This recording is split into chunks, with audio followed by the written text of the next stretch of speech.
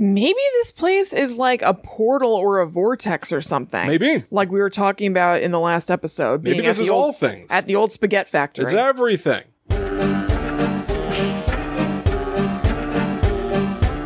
Hello, welcome to Guides the Unknown. I'm Kristen. And I'm her little brother, William. And as promised last week, at least maybe in the live version of the show where we chat with people afterward on youtube.com/GT2UPod, we are covering tunnel stuff. Spooky stuff. Weird tunnels inspired by Will's coverage of the Cabbagetown monster that lives in a tunnel underneath Ontario. I believe so. Yeah, we're going back underground. Toronto. That's right. Toronto. Yes. Yeah, we're getting subterranean. Yeah, we're getting subterranean, y'all. Here we go. May I kick it off? Oh, please do. Can I start the proceedings? I would love that. Okay, I decided to go in a different direction this week. Are you noticing that my notes look quite scant? Your notes seem to fit on one phone screen. How's this going to go? That's because I'm taking it out a whole new door. Okay. So I started researching You know how long my notes are? Yeah, I see. That's because I'm going to be doing readings Okay. this week. I decided to look at Reddit and see what fictional stories people have written about tunnels. Cool. Because I started doing my research and I was finding stuff that's cool but very brief.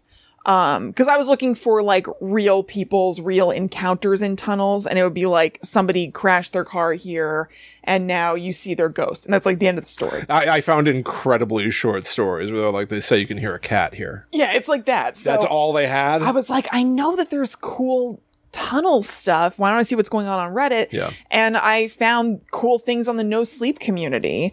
One that is, I think, at least purported to be real because the author of it was answering questions in the comments as though it were real. But in my mind, I'm like, how could it possibly be? Once I know what you're about to say, like sometimes they keep up the illusion, but it just didn't feel that way. And you all can, with the notes, the link will be in the show notes. So you can check it out and see if you think that that is what they were doing, was just keeping up the thing.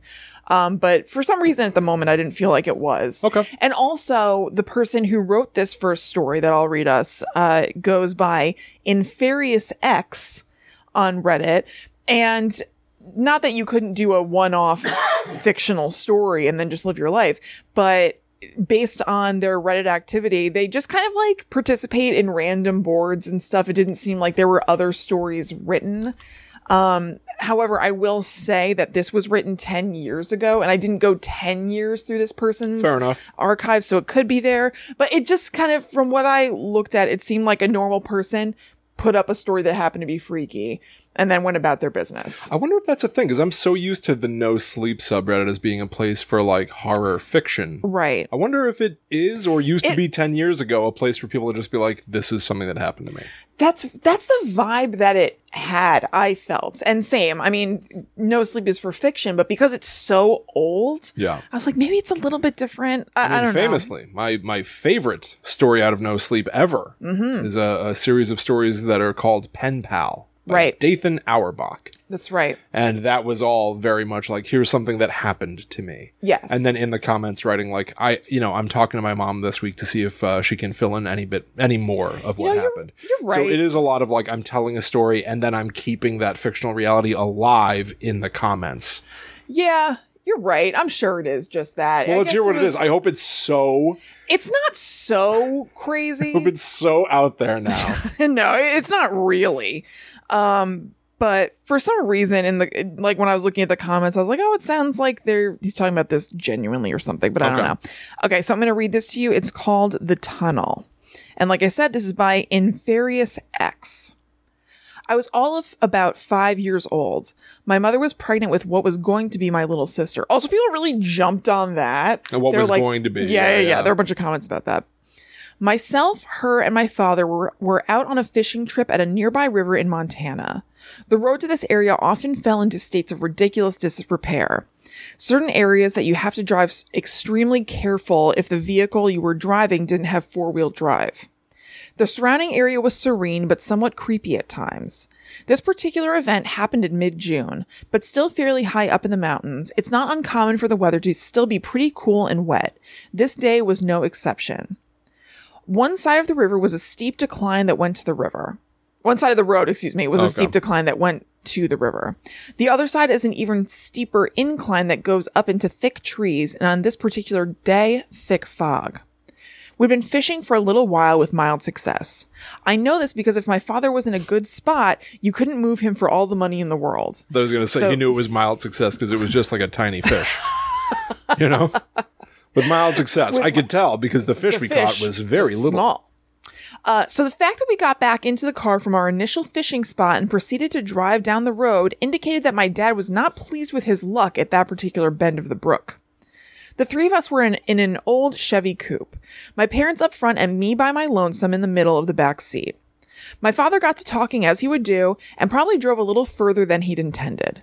He slowly came to a stop when he realized we had come to a point in the road that went into what used to be an old railroad tunnel. Here we go. Here Okay. comes the tunnel. Okay. It's not just a story about fishing and small ones. The tunnel. The tunnel wasn't that long, maybe half a mile at the most, but it got dark very fast if you went into it. Regardless of its short stretch, the light on the other side felt like the exit to the other side was miles away. Dad, you know, they say these tunnels are haunted by people who killed themselves on the train tracks. Mom, stop it. You're going to scare him. Dad, well, I'm just letting him know. Should we go through and something happen? My father leaned over the driver's seat and looked at me wide-eyed. In an older age, I would have thought it humorous. At 5 years old, it was terrifying. Even before my father's grandstanding, I didn't want to go in there. Something about the very sight of the tunnel unnerved me. Had there been a back door to the car, I would have considered bailing out as my father drove closer. The car crept along at what felt like a turtle-ish crawl. It took no time at all for darkness to completely envelop everything. Within seconds, it was so dark inside the car that I couldn't even clearly see my parents, who were a foot away from me. Suddenly, it became slightly more luminescent as my father popped the round lever that turned on the headlights. There were various bits of debris and rock that had to be navigated around inside of the tunnel. Little bits of barb and concrete that had fallen to the dirt many years before we had decided to traverse this eerie passage. The car came to a sudden halt. Within a second, the lights had been turned off and the engine died. Me. Mom. Dad. Oh no. Mom. Stop it. You're scaring him. Knock it off. You're killing him. My mistake. Blow out the candles. This is from Seinfeld. Killing him. George has a memory of being a kid and having a birthday party. So fucking Blow out the candles. Stop it, Frank. You're killing him. Sorry. Oh, God. I apologize. No, I thought the same thing. My father let out a slight chuckle, though myself and my mother were far from amused. Young The George. laughter. Where's that show? What show did you say recently? Young something? Young Santa. Young Santa. That's right. That was last week, I think. In regards Young Sheldon's to... been around for years now. It's a bit late to be making all these jokes, but I'd watch Young it? George and Young Santa. Oh, I sure would. Is Young Sheldon still on? Yeah. Yeah. Kristen, Yeah. I've never seen it, and sometimes the internet says, like, the big plot hole, the Big Bang Theory plot hole raised when Moira said this to Sheldon's grandma. I'm like, oh, God, I guess I gotta click this. I guess I gotta know. There's a tweet. It's like such a not big thing, but it was like, I've never seen the TV show Once Upon a Time. Do you know what that is? Yeah. Like, it's not on anymore, but it was Like all fairy tale creatures. yeah, it was a right? live action show about fairy tale creatures. And as the seasons went on, they added on like more and more. I think it was mostly Disney creatures or something. And it was like, I've never seen Once Upon a Time, but every once in a while I'll see a headline that's like, Pocahontas like effed Simba and like I'm trying to think of another thing. Yeah. And Snow White is pissed Yeah, or whatever. yeah. And they're just like, whoa, what does that mean? Yeah, I'm What is gonna this need show? to. I gotta check in. It's so funny. No option. So stop it. You're scaring him. Knock it off. My father let out a slight chuckle, though myself and my mother were far from amused. The laughter quickly ceased from my dad when he turned the key to the old Chevy only to hear a click sound in response. Now, what the hell? Mom, stop messing around. Turn the car back on. Dad, I'm not thud. Suddenly, the whole car felt as though it hopped in the air, like we had hit a small ramp while moving at a considerable speed. Except no such thing had happened. We were completely still. Dad, what the hell was that? Mom, what are you doing? Dad, dear, I didn't do that. How? Thud, thud, thud. 3 huge bumps. It was as if a large invisible hand was violently rocking the car. My father was now cursing up a storm and frantically turning the key. The car wouldn't respond at all. That's what you get for joking around, Dad. Yeah, that's right. You invited this. Yeah. Thud, thud, thud, thud, thud. The car was now rocking without pause. My mother became hysterical. She's hysterical. Yes, I'm like. Terrified, I covered my eyes. Then came the screams. At first, I thought it was the frantic cries of my mother, but within seconds, I realized that there were 2 sets of screams. My mom's and a much more ear-piercing and sinister scream that sounded as if it was right behind me. At this age, I'd never known what it was like to hear someone scream as if they were dying or about to die, but I knew even at that young age that the screams I heard behind me must have been what they sounded like. And the clawing. There were frantic clawing sounds, like an animal was trapped in a metal box and trying desperately to escape. I felt my mother's arms wrap around me. As much of a moment of relief as this was, I could still hear the screaming and clawing. I was still so terrified I didn't dare open my eyes. My mother's grip began to feel tight. She must have been as scared as I was. Gradually, the embrace tightened to where I started to have trouble breathing. I went to open my mouth to say something, but my mom's hand covered it before I could even breathe a word. Her hand felt ice cold and was trembling. She had to have obviously been so scared that she didn't realize what she was doing. Suddenly, she let me go. I still had my eyes closed until I heard the most relieving of sounds. Vroom! The old Chevy roared to life. I opened my eyes. The headlights were now on. Both parents were dead silent as the only sound now was the growl of the old V6 getting us out of that darkened hell. The old V6. I know. It's like a Stephen King move. Yeah. Getting us out of that darkened hell. The screaming and rocking had stopped as well. My father didn't ease up on the gas at all, even as we exited to the other side of the tunnel. Remember, this is a mountain road that is very poorly maintained. Driving quickly, one risks actually causing real damage to a vehicle, or even worse, losing control and veering off the road and into the river. My father could have cared less. About 100 yards away from the tunnel, my father gradually came to a stop and pulled off onto the side of the road. The 3 of us were completely silent. Dad slowly opened the door and got out of the car. He walked around to the trunk and opened it. Now, from my perspective, I obviously couldn't see much. Through a small window of space between the trunk lid and the rest of the car, I could see a little bit of my father, and I could tell he wasn't moving. My mother became impatient. What is he doing? Mom? My voice was incredibly weak. Yes, dear. You were squeezing me too tight. I couldn't breathe. When? Back there. My mom's face went ghost white. Honey, I haven't touched you. After a short while, my father slammed the trunk shut and hurried back into the car. We're done fishing. We're going home. Now. My mother asked, what? Dad just cut her off what? My dad just cut her off immediately, with a sharp shaking of his head, followed by his eyes flashing back towards me in the back seat.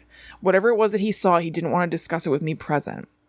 We finally get back to the house, and my father tells my mom to take me upstairs before he unloads the gear from the trunk.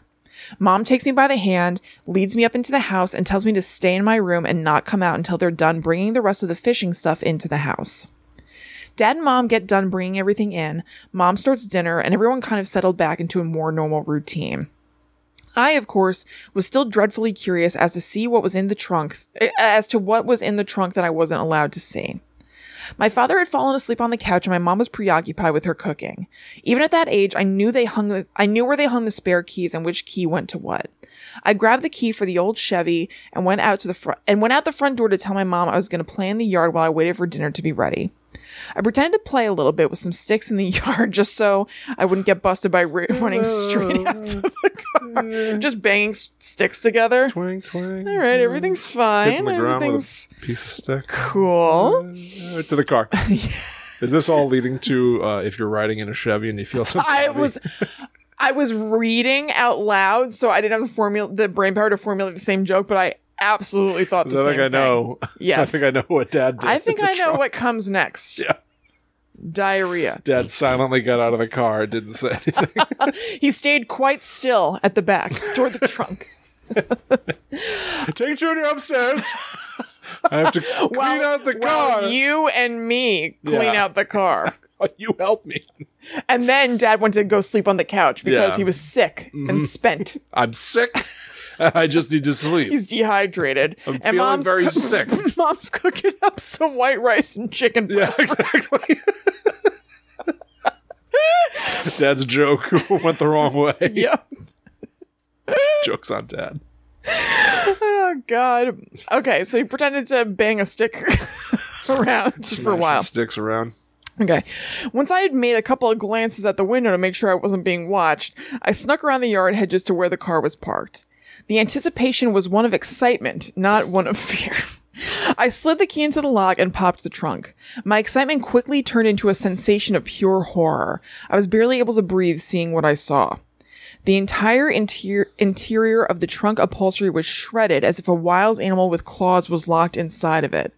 There were dark red crusted stains spattered all over the tatters of cloth. And the smell. What? And the smell. Oh, God, the smell. It's as if Infurious X knew I know. the joke we would make. Yeah. I was too young to know what I was smelling. I don't think so. I don't think so. Babies are some of the first to know. They're ahead of us all. It's one of the first things we learn. Yeah. I was too young to know what I was smelling, but my older self now knows what it was that offended the senses. It was the smell of death. It smelled like dead, rotting flesh, and not from fish. I closed the trunk quietly and snuck back into the house. I never told my parents that I went out and looked at the inside of the trunk. They ended up getting rid of the car a few months later. They practically gave it away for the price that they sold it for. I can't say I blame them. Every fishing trip in that area then after, once we got to the tunnel, we'd turn around and head back the other way. That was always the sign that it's almost done, that we had fished all the river that we had cared to that day. I've revisited the area many times as an adult, and I still can't bring myself to go back in there. Just the sight of it sends chills down my spine. So every time they went, they drove to the tunnel and then went, nah. I know. Turned around? I don't know how they got home. How'd you get home? Because it seems like they had to go through the tunnel in order to get home. Every time we got to the tunnel, we just turned and drove up the mountain. Well, I'm starting to think the story might be made up. Kristen, I think this story could be a work of fiction. I think you could be right. The smell. Oh, God, the smell. I mean, it was cool. It's a cool That's story. Cool. I mean, it's a cool story. You know, punctuating it with poop jokes aside or whatever. Well, yeah. To be driving, basically the premise is that they were driving through a tunnel. It gets super black. Yeah. And then all of a sudden their car is rocking and they're hearing scary That is noises. scary. Yeah. They drive home and something is shredded in the trunk. I can see it. That is You know, cool. like Yeah. I can see it in my mind's eye.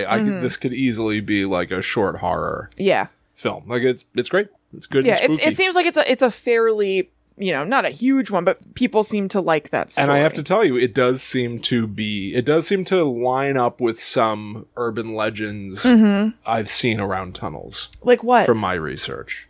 Maybe I'll just Well, I jump mean, right say into you're- this yeah, go ahead. actual story because a notion like that sort of plays up. So I found out about something called this was really my big gun. Yeah. The twin tunnels of Downingtown, Pennsylvania. I'm so glad that I went the Reddit route because I saw this too and it is very cool. It's super cool. It appears to be, you know, it's true. Yeah. It's something that people say, right?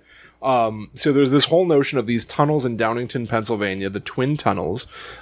They appear to be abandoned today. I've seen multiple Reddit threads of people being like, I tried to get to the twin tunnels and I couldn't get there. So I guess they're hard to get to. Weirdly, for the twin tunnels, there are 3 of them. Oh. So that's a little strange. Yeah. Like the left tunnel does, you know, drainage. The right tunnel's for something else. The middle tunnel is really the one that we're interested in. Okay. I think I saw other twin tunnels. I'm sure there are more. Maybe. Yeah, I don't know. But so there are a few stories that people seem to commonly equate with, with like a haunting of this tunnel. But then I have sort of accounts of other people experiencing their own phenomena when Yeah. they went to visit the twin tunnels. So let's just jump to some of that because it seems to Yeah. almost like kind of line up with what you were just saying. I hope I'm jumping to the right one. Somebody said that they drove through the tunnel and they heard things banging on the roof Okay. of their car. Very similar to your story Right. of like you drive through the tunnel, and granted they parked in the middle of the tunnel and somebody was able to like fully sneak up on them and shake the car Right. this way and that way, to and fro, Yes. hither and yon. Sure. But I do like the very similar of like go through the tunnel and something is going to interact with you. Right. In this case, this urban legend of like hearing it on the roof in particular also lines up with the urban legend of a girl and a guy who parked out at, Makeout Point. Yeah. He gets out of the car and she hears scraping on the roof. Right. And she tries to drive away, not knowing that he's hanging from a noose that is tied to the bumper. What a classic. It is a classic. That's a great one. I love an urban legend. I do too. Love an urban legend. I do too. But so here's the sort of like broader story about the twin tunnels of Downingtown, Pennsylvania. And this comes from thelineup.com. Halfway down, again, the middle tunnel we're focusing on. And I almost want to give like something of a trigger warning. I don't know if what I'm about to tell you is actually true, but it's pretty gruesome, pretty messed up, pretty sad. Okay. Well, you gotta say what the warning is for, though. Yeah, infant death. Okay. Yeah? Oh, I did see this then. You Yes. saw this? Yep. Yeah. So halfway down the tunnel, they say that there's a vertical shaft in like the ceiling that goes up to some railroad tracks. So almost just like, you go halfway through the tunnel and then directly overhead, there's a cutout in the roof. And they say there's a quote, rumor has it a young unwed mother hanged herself inside the shaft in the 19th century. She was holding her baby in her arms. So when she died, it fell to its death in the tunnel below. As a result, it said that you can sometimes hear the crying of a baby Yeah. in the middle of the night, but there are more things. Evidently, there's some sort of a wire. I didn't really understand this, how it was explained. There's a wire that runs between two of the tunnels. Okay. Must be from like the entrances outside, just a wire that connects the tunnels. And a man is said to have hung himself from that wire. Okay. And you can also see him. Okay. So, a baby, a woman who hanged herself, and this man who hanged himself. I just want to point something Packed out. house. Packed house, but I want to point something out. The woman was described as a young, unwed mother, right, who then kills her own kid Right. by taking her own life. The man is described as just a man. Uh-huh. There is no posited backstory. Right. He doesn't kill anybody on his way. Yeah, there's no like judgment. thing. Yeah, I'm just saying. Yeah, I feel like No, it's- this notion of the unwed mother, the young unwed mother doing something, Yeah, no, it feels about right. Yeah. Yeah. So anyway, quote, the age of these stories makes them nearly impossible to confirm or deny, but the tale of this, next thing, is true. Okay. Trigger warning, murder. Okay. This is a true story I'm about to tell you. A dismembered body. Okay. So, I don't want to linger on this Sure. particularly. This is genuinely a murder case. It is an unsolved murder case. Some of my information comes from the Doe Network for I John gotcha. Does to try to figure out who these people are who have been murdered and we don't know their identity. Yeah. Still to this day. So, there was a body found in a suitcase. The torso was wrapped in a sheet and then placed in a plastic quilt bag. The bag was then wrapped in a quilt and placed in a suitcase, which in turn was bound with wire, taped, and placed in a garbage bag. Okay. Layers. Yeah, yeah. Layers upon layers upon layers of wrapping in something, placing in a bag. 50 Lots of different... insurance. I guess, but I don't understand the logic. And maybe there is no guess I logic, do. right? What? You're trying to keep it from getting uncovered or whatever. It didn't. It did. I know, but they didn't. I mean, they were hoping it wouldn't. That's the only reason you would do all that, right? I guess. It's Why just a else? level of, Yeah. insanity They must have. that I can't. It completely is, but they must have thought that those were all a bunch of fail safes. I guess But it just didn't work. Yeah. So then this comes from the lineup again.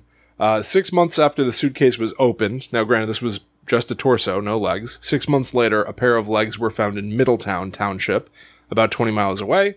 They were too decomposed to definitively match them to the murdered woman in the suitcase. However, according to the medical examiner, the bones did seem to quote-unquote fit with those of the torso left in the suitcase, which is spooky, Yeah.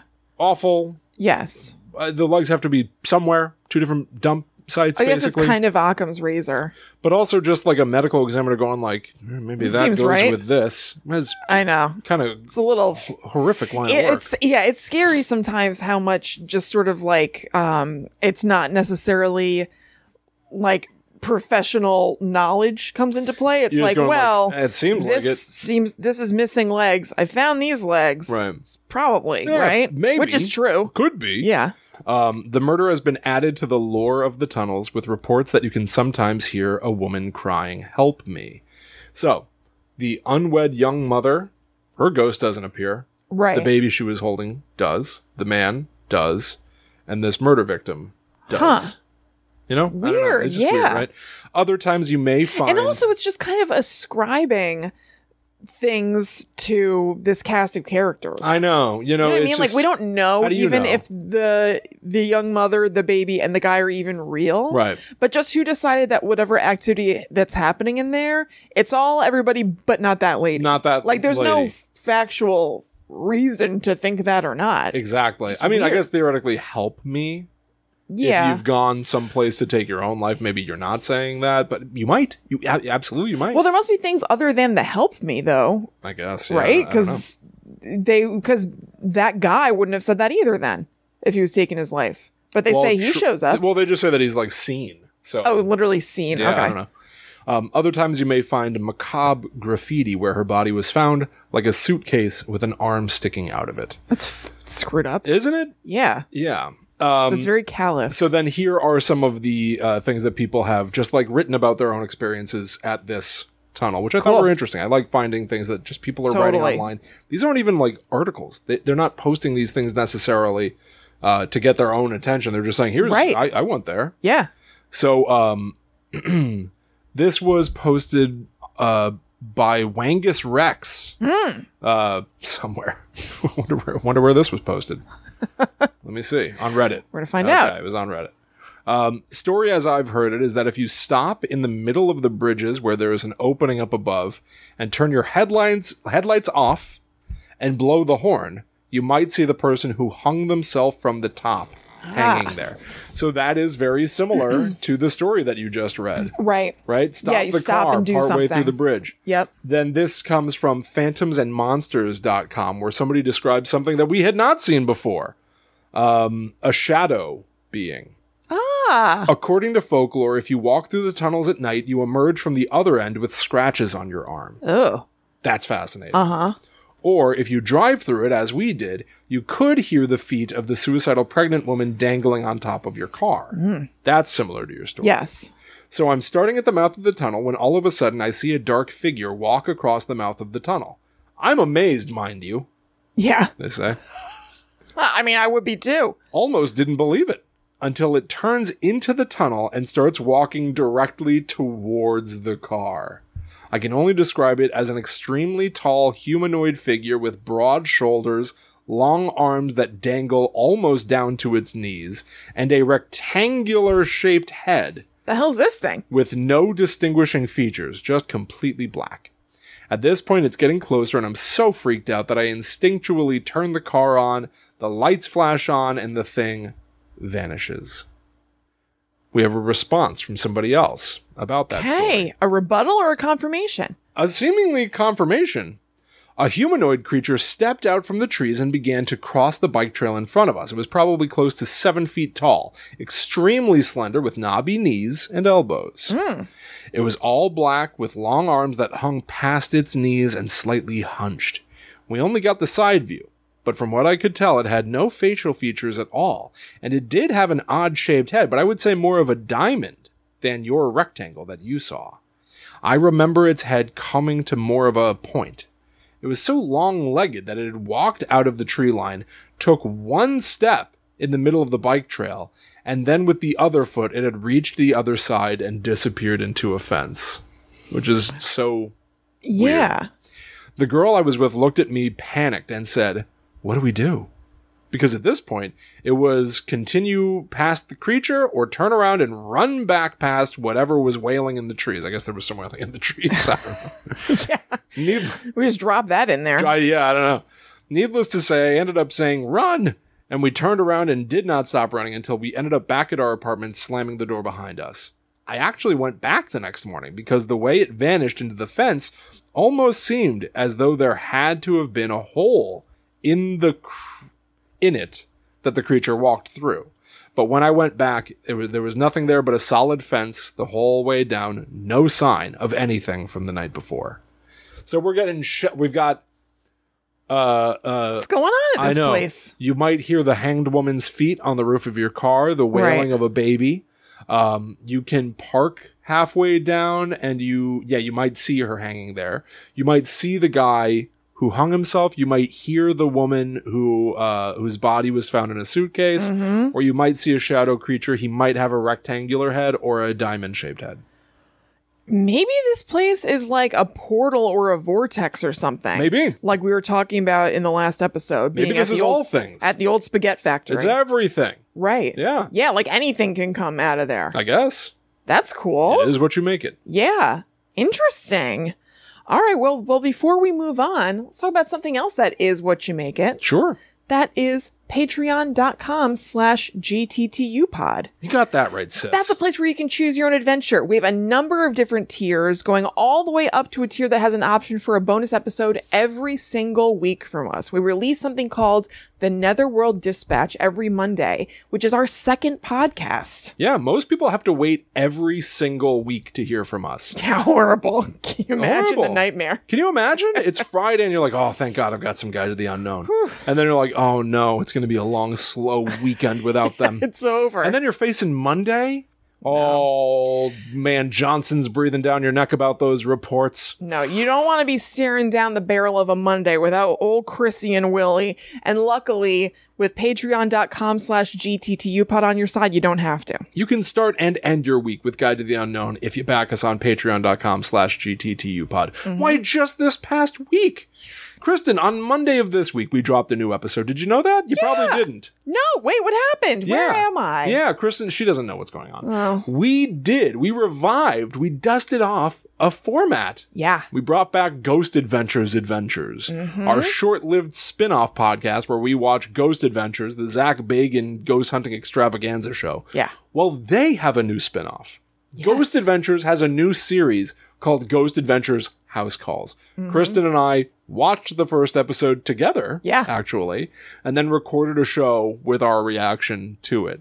And it's way weirder than you would think. It's very strange. Zach Bagans, he patches himself in. He's working from home. He's working from home. He only calls into the show. Yeah. He says, at one point, people call and they say, our house is haunted. Can you guys help us? We need you to get rid of these spooky ghosts. And Zach Bagans goes, well, fellows, looks like you're flying to Long Beach. Right. So they do, and then he just dials in over Zoom.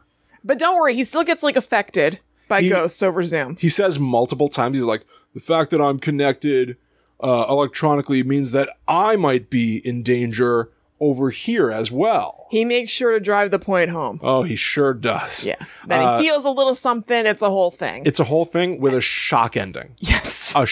It's very abrupt. A shock ending. It's not very helpful to these people. No, not at all. No. Anyway, you could have that literally right this second if you go sign up for patreon.com/GTTUpod. I believe that particular episode went out to our Demon and Banshee tiers. It did. But all the rules are laid out perfectly clearly. You can back us at whatever level is comfortable for you. No matter what tier you join, you're going to have a bunch of shows that unlock instantly.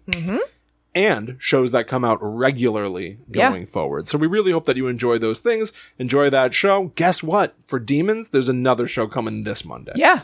We already recorded it, and it's a goodie, I think. We did. It's yet another something different. We do a lot of experimental stuff there. So go check it out. It supports us. It keeps the lights on, and we cannot thank you enough. Absolutely. And I want to mention that there is a Discord associated with the Patreon. So that's like a big chat room just full of other Guide to the Unknown listeners. And it's super duper awesome. So you also get access to that, which is actually like a daily fun thing. People are posting in there every single day. Will and I post in there, and it rules. That's almost like run by the listeners, really. It is. You know? No, it totally is. Yeah. Absolutely. Alex is our amazing, are they called mods over there? I think so. Or admin or something. Alex rules. Yep. Thank you, Alex. Thank you, Alex. But yeah, the Discord is super duper cool. I've been using that as social media more than other social media lately. Not saying it's gonna be that way forever, but I really, really like the Discord. It's super cool. Yeah. So check it out. Patreon.com/GTTUpod. And thank you to everybody who's already there. Absolutely. Okay, so I have another, if we may bounce back. Fine. I have another story from No Sleep that's a two-parter. Oh. It might be a longie. It could take us on out. I don't know. But we'll see. It's possible. You know how much stuff I looked up? I know. You see how long my notes are? I know. They're eternal. They are eternal. They're as long as a tunnel. They are. Yeah, but They're as long as a CVS receipt. you might have to hang on to them. I might. Yeah, I might have to set them aside. Right. I've had to do the very same before, and we have a log now. Then so be it. Tell me a tale. It's a pretty cool tale. It's long. I thought about finding a way to abridge it, but I do feel like pretty much the stuff that's in it kind of adds up to something. So I wanted to keep it. Okay, good, because I only looked up crap that people would hate. William. Tell me a story. Okay. All right. So this is from the user Rick_the_intern, who posted in No Sleep. And Rick, so I looked up Rick the Intern, same deal. I want to see what's going on. Yeah. Pretty much primarily posts about spooky stuff and kind of fiction stuff. And there's even a Rick the Intern subreddit, which has, they're like 100 people who are part of it or whatever, but it has a fictional conceit that there's a guy named Rick who is a serial intern at places, and he keeps running into paranormal stuff at the places that he's interning. No matter where he goes, he gets a new job. Another monster. Wouldn't you know it? Yep. But it's cool and fun. That's fun. That's a fun idea. Right. So here is Rick the Intern's post. And again, this will be in the show notes if you're interested in checking it out yourself. So the title for this is, in an old railway tunnel in the South, there are people that live upside down. Have you ever heard of the upside down folk? I hadn't. It was an urban legend I thought my college friend had probably made up. But seeing as how I was a film student and the town that legend was supposed to be from was roughly between my college campus and my parents' home, I couldn't pass up the opportunity to stop there with my camera, of course. I've been meaning to make a little ham-handed documentary of some creepy little urban legend or other. By the way, do you still call it an urban legend if it's in a rural area? I guess you just call it a folktale, although that term doesn't really seem to fit. We answered that question a few episodes back. We did. Well, you did. Urban legend is a misunderstood term. It does not have anything to do with urban environments. What was the modern? Were they originally calling it modern legend? Modern legend, yes. That the misnomer is really they were trying to distinguish between ancient folklore that makes you think of fairies and bogs and natural world stuff, and these more, modern tales where, well, here we've got a tunnel of people that live upside down. Right. Or, the car on Lover's Lane. Cars are not part of folklore. It's not that old. It's something different. So they came up with a new term. They picked urban legend because it implied some sort of technological advancement.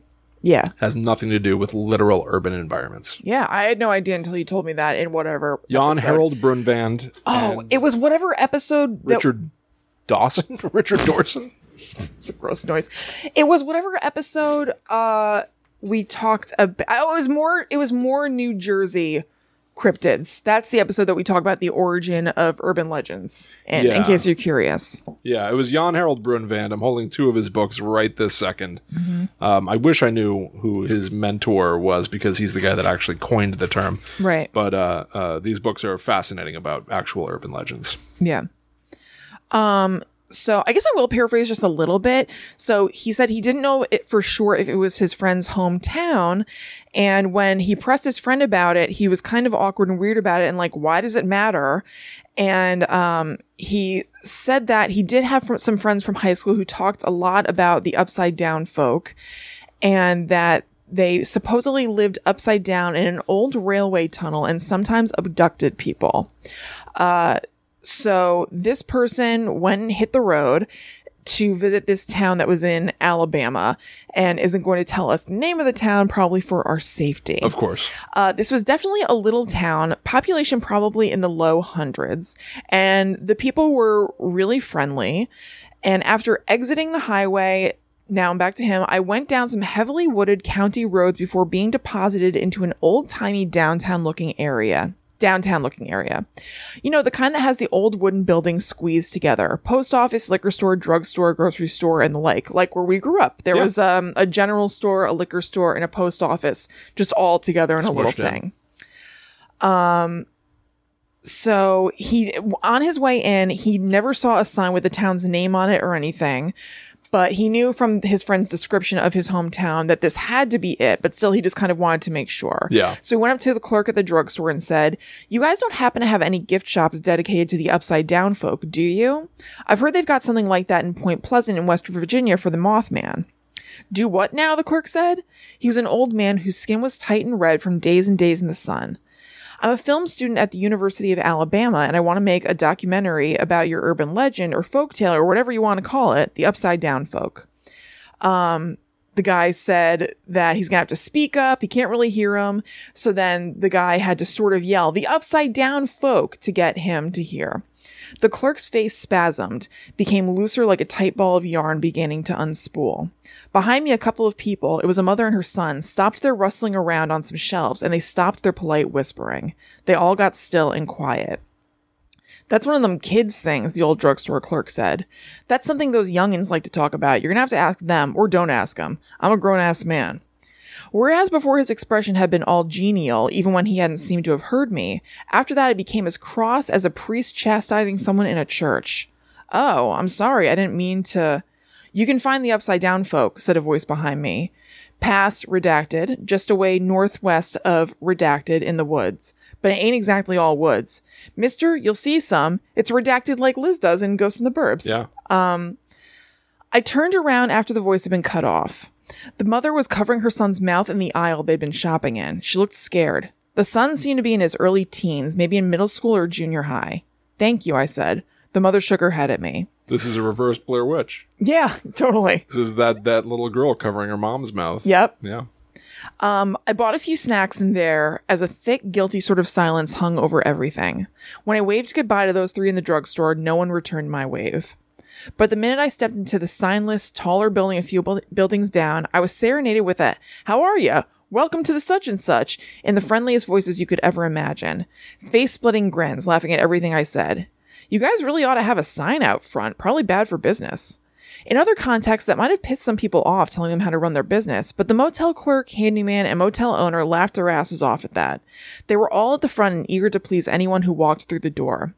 The motel owner, the older woman who seemed dressed up for a ball, kept calling me Golden Boy after I told her I was studying film in college and looking to shoot a documentary there. I bit my tongue when I almost mentioned the Upside Down folk. They didn't ask what the documentary in their town would be about. Shit, I thought, I should have been filming in the drugstore earlier. That would have been great. After I rented a room, I got my suitcase and gear out of my car, went upstairs, and unloaded it into a small but clean and antiquely furnished room. Then I took my camera equipment out. No tripod, just a mic and my camera on my shoulder. I thought it might be grittier if I didn't use a tripod. I worked myself up, said a few lines into the microphone, and went downstairs. I lowered the camera when I got to the front desk.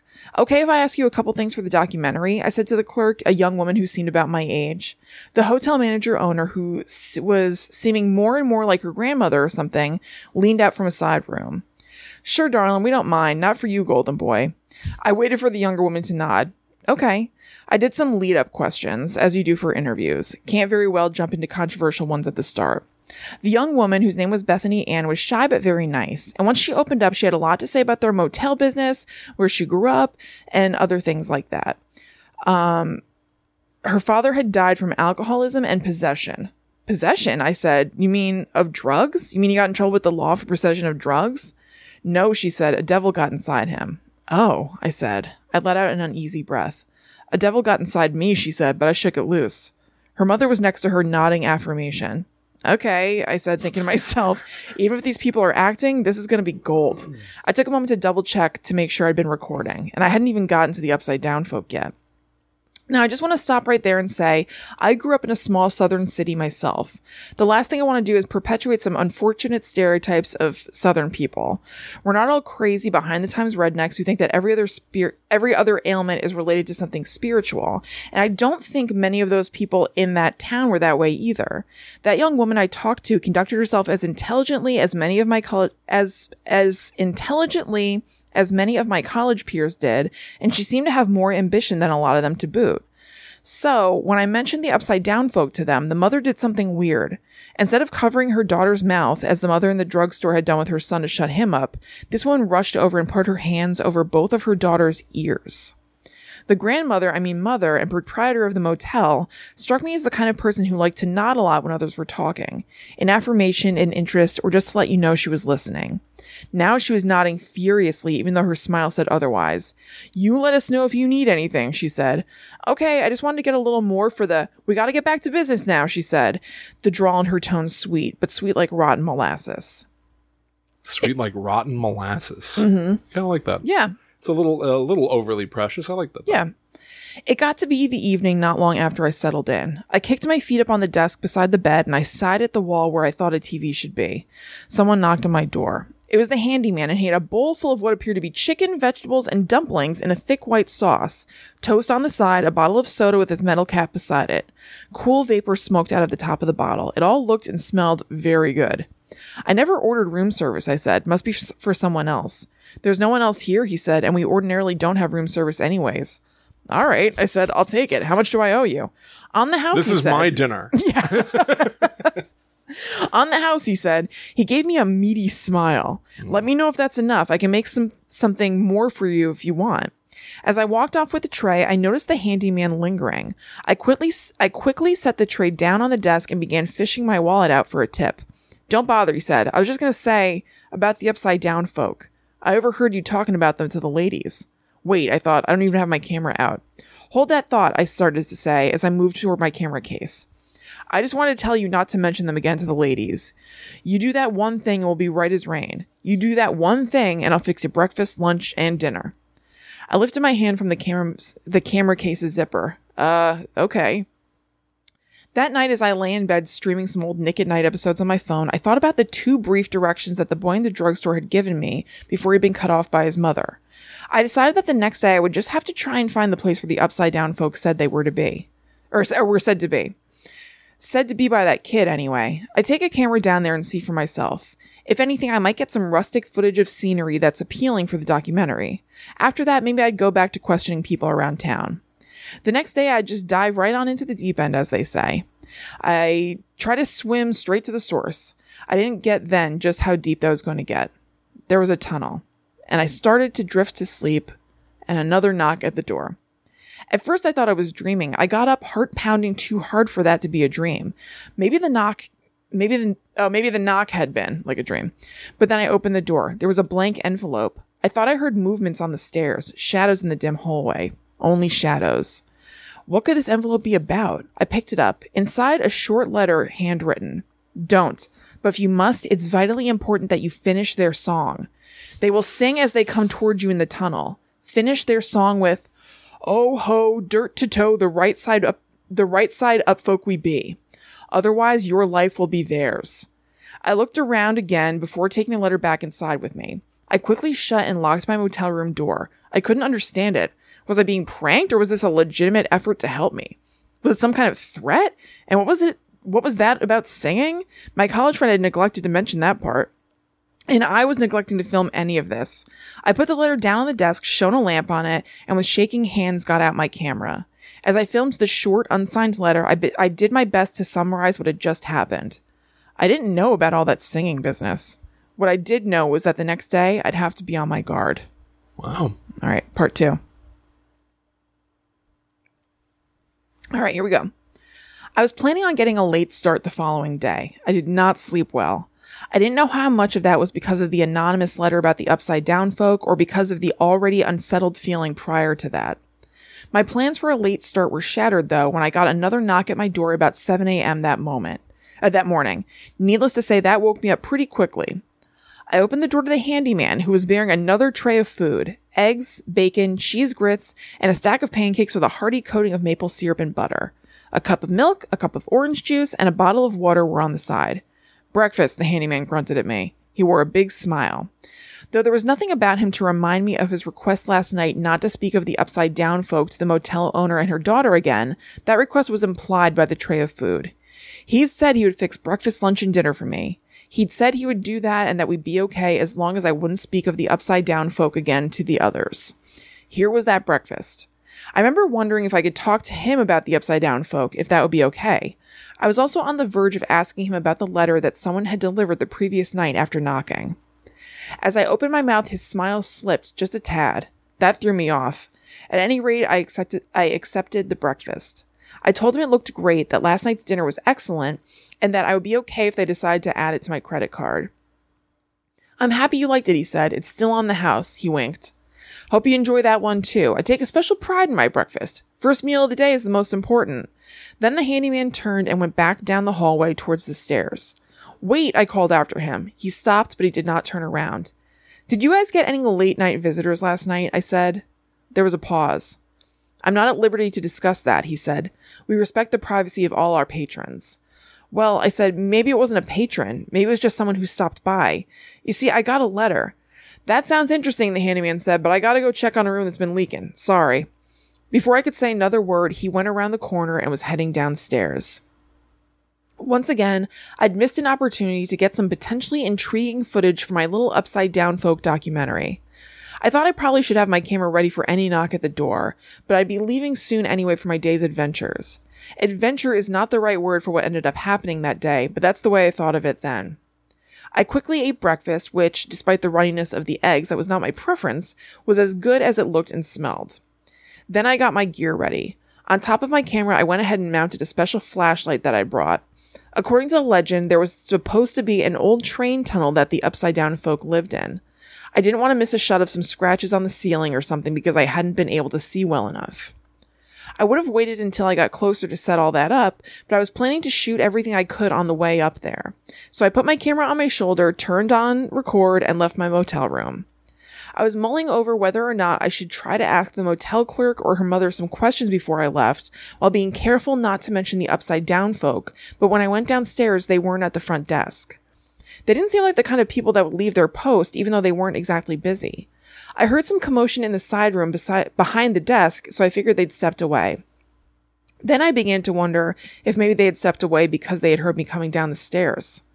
I filmed their absence, and once outside the motel, I also filmed some passers-by. Figured if anyone complained, I'd stop. I tried to ask two middle-aged women walking toward the grocery store if they were okay for a brief interview.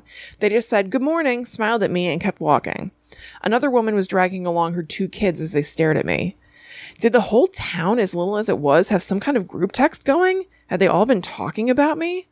Well, I hadn't planned on interviewing anyone else before I went to the supposed source anyway, so I just got in my car with the brief directions that other kid in the drugstore had given me. He hadn't told me which direction in the first street he'd mentioned was in, but I pretty quickly figured it out with my phone's GPS. Going west, I left the motel, drug and grocery stores, sheriff station, and all the other buildings in that old-timey town center behind. I quickly passed the first street that the boy in the drugstore had said I would.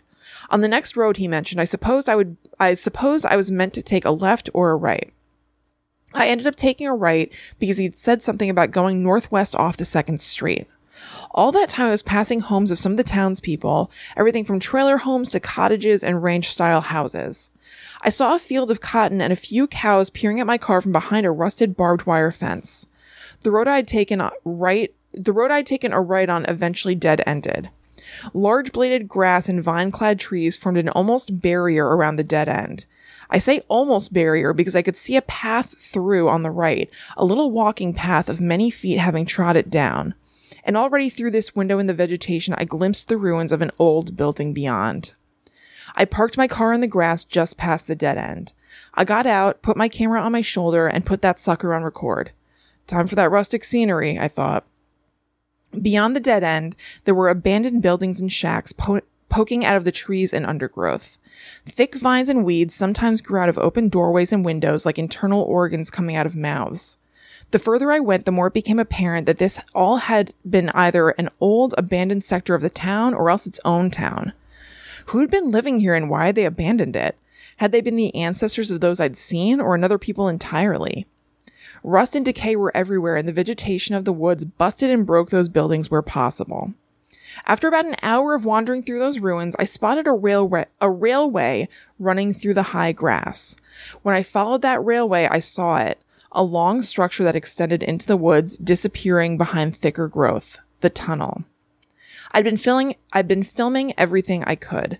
By then, I began to worry that my camera would slip out of my sweating, shaking hands. I remember pausing to put my camera down, wiping my sweaty hands on my shirt and rest for a minute. Then I put my camera back on my shoulder and stepped onto the old railway. From there, I could easily see the dark mouth of the tunnel. I filmed all the way up to it, talking all the while. I'm not sure how much of that was for dramatic effect for the documentary or just to calm my nerves. It quickly became apparent as I got closer that there was no light at the end of that tunnel. Just before entering the railway tunnel, I stopped at its outer edges. The old stone was cracked in places, but none of it appeared to have crumbled, at least not near the front of it. Why couldn't I see the light from the opening on the other end? Had there been a cave-in further down? Or had the woods on the other side completely or nearly completely obscured the light? Maybe, I thought, the tunnel curves further ahead. I switched on the flashlight I had mounted on my camera and shined it into the tunnel. I didn't see any spiderwebs or rats or anything moving around, but that tunnel went much further than my light could penetrate. I stepped inside. The ground was wet and soft. When I shined my light over the bottom of the tunnel, there seemed to be a layer of detritus of dead leaves and perhaps other dead things. It seemed to be yellowish red, and it even covered the railway tracks themselves. Won't be any trains coming anytime soon, I joked aloud. It didn't take long for me to wish I'd not spoken in that tunnel. My voice echoed around until it no longer seemed to belong to me. I walked for a long time, painting the ceilings and walls with my camera-mounted flashlight, recording everything I pointed my camera at. I did see scratches, and I saw indentations on the ceiling that looked like footprints or claw marks of some large animals. That almost made me turn back. But in the name of my little documentary and the creepy footage I thought I was getting, I persisted. I kept telling myself that the tunnel would curve and then I would begin to see the light. I kept looking back at the way behind me, sometimes because I thought I heard something other than my own movement, and I kept noticing how that circle of light was receding. It got to the point that I wondered if railway tunnels were supposed to be this long. Maybe I was going under a hill or something. I'd been walking in that tunnel for maybe 45 minutes to an hour when I first heard it. Something was moving up ahead beyond the beam of my light. Tentative at first, a little scattered, but then a little bit more organized. It was also about that time that I saw a hole in the upper wall. I shined my light into it. It was a large burrow. I could see a little into that burrow. Within, there was a couch hanging upside down as if nailed or glued to the ceiling. I cursed under my breath. I started to go back, walking so as not to attract attention. Then I heard the singing. It began low as an echoing whisper. I started walking more quickly back towards the railway tunnel entrance. More voices joined and the volume grew. I can't recall all the lyrics, but I can tell you that what they sang had to do with making other things upside down. At one point, they even sang about dismembering a human body and rearranging its parts so that it could move more easily upside down. As the volume increased, so did the number of voices. It struck me how quickly they were gaining volume until I understood them to be running toward me as they sang. I turned around and I saw them and filmed them. I did not see all of them before turning back around, only a bunch of pairs of gangly limbs hanging down. Those arms were freakishly long enough to reach toward the bottom of the railway tunnel. They were all moving together, like some kind of upside-down train. That's when I started running. My camera, still on record, bounced along on my shoulder. The singing intensified. The closer they got, the more I realized something I've been trying to avoid thinking about. The closer they got, the more those voices sounded less and less human. I also realized that I could not run fast enough to get away. They would overtake me, and those arms. that note I'd gotten. I berated myself for not bringing it, even though I doubted I would have had enough time to stop and reread it. What was I supposed to sing back to them? The singing got so close that I was becoming too frantic, so much so that I was not paying attention. One of my feet snagged in the old rails beneath the detritus. My camera flew out of my hands and off my shoulder. I fell on my face, tasting the awful, mysterious rot on the floor of the tunnel. They were just above, like a crowd or a horde of people suddenly stopped. I thought I could feel a long fingernail of one of those dangling arms scratching the back of my neck, even though they were way up on the ceiling and I was face down on the bottom of the tunnel. Then, in voices that by now were so inhuman that they were like knives cutting away the strands of my nervous system, they sang, "Hi ho diddly o, the upside down folk we be. Hold toe and answer below. Who, pray tell, are ye?" I remembered from the note that I'd gotten that this would be the final line of their song. I did not know what that meant for me, but I had some theories. I was supposed to sing something back or else. Oftentimes fear makes us forget things, but I think it must have helped me recall the lines that I'd read that previous night. I twisted around on my back. I did not open my eyes. I heard a kind of from one of the things above me. I was on the verge of tears as I sang, "Oh ho, dirt to toe, the right side folk up we be." Said a folk above. Said a voice above. Something touched my forehead. "Please," I said, "please." Then there was like a breath or a collection of breaths that ran through the tunnel. It stirred my hair around. It was so rancid that I stopped breathing out of my nose. Eventually, I opened my eyes. Whatever it was that had been pursuing me and then was above me, they were gone.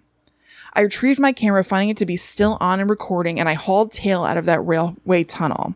I sprinted all the way back through the wooded ruins of that old, abandoned town. I only paused to suck in oxygen. Even after I got in my car and ripped up dirt and grass to get back on the street, I kept peering in my rearview mirror as I drove. While I didn't linger in the still populated and running downtown area, I did stop by long enough to check out of the motel and file a report at the sheriff's. I was curt with Bethany Ann and her mother at the front desk when I checked out. At the sheriff's, I gave some bullshit report about how I'd been chased in the tunnel by some dangerous-looking people. I just wanted someone to go down there and check it out. A shriveled old man whose badge seemed to take up half his chest blinked at me with hollow-looking eyes. "We get reports about that place all the time," he said. "Best to stay clear of Old Town and its train tunnel." That was as much as I got from the sheriff in response, but I didn't hang around to get more information about those other reports. I was eager to leave that town and the other town with its train tunnel next to it behind. At my parents' home during my summer break, directly after all that happened, I got wishy-washy about the documentary. Without reviewing it, I downloaded all the footage I'd taken to my computer, and then I deleted it. Then I restored it from my recycle bin. I slept on it uneasily, but before deciding to permanently delete it.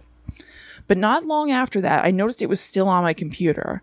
The footage that might include the upside down folk themselves, was for some reason or another difficult to get rid of. I left it there for the time being, while still not having the courage to review it just yet. Then something else happened. I'd never sleptwalked before, but one night, about a week after I visited that town, I woke up sitting in the driver's side of my vehicle parked outside of my parents' house. My keys were in my pocket. I woke up thinking about that tunnel and the upside down folk. What if I had tried to drive back out there, even though I didn't want to? What if I went into that tunnel again, but this time I didn't sing the words I was supposed to, because I was too afraid, or because... After that, I permanently deleted the footage on my computer, and I sold that computer towards buying myself a new one. I spent the following days making myself as busy as possible, so that I would not think of the upside down folk. By the end of that summer, I was feeling better about things, and I was even wishing I'd kept my footage. As for my college friend, the one who had first told me about the upside down folk, I wasn't able to reach him by phone that summer or afterward. The following semester, I couldn't find him on campus. When I searched the student directories, I got nothing, and he had never been on social media to begin with. That's the end. That's the end.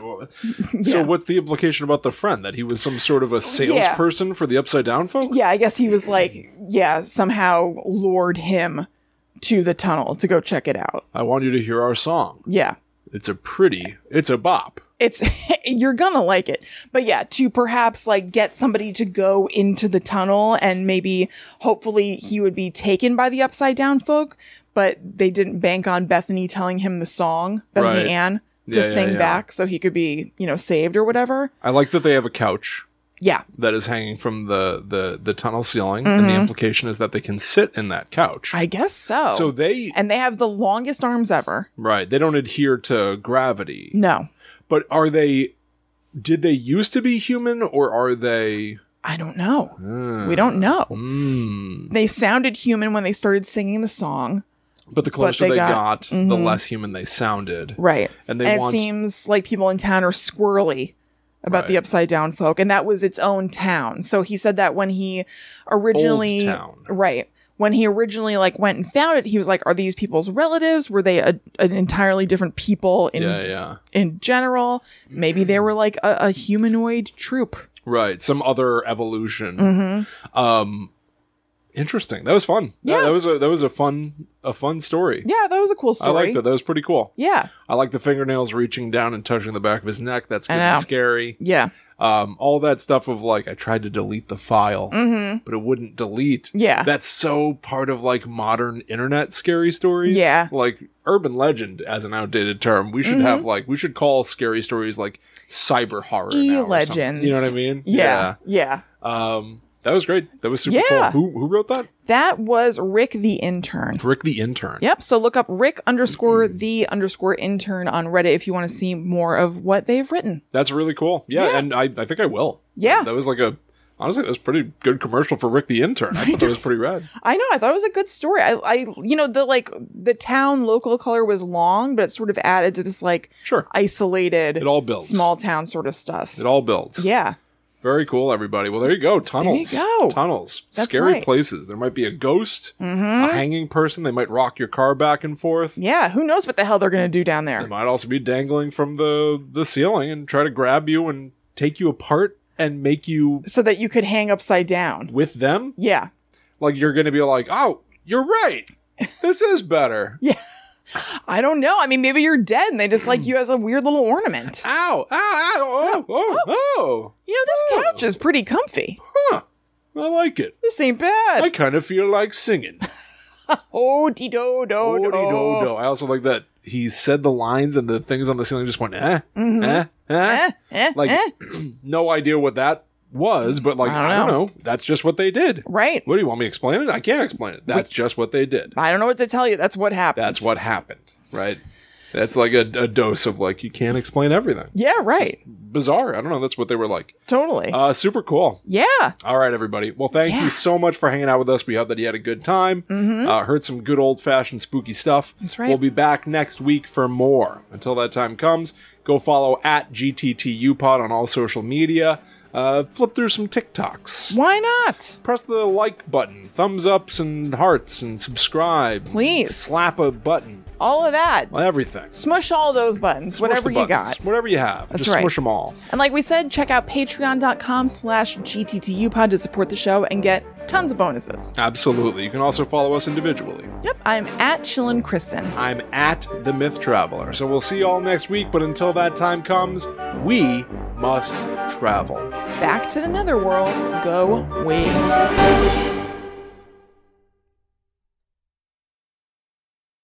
You're killing You're killing him!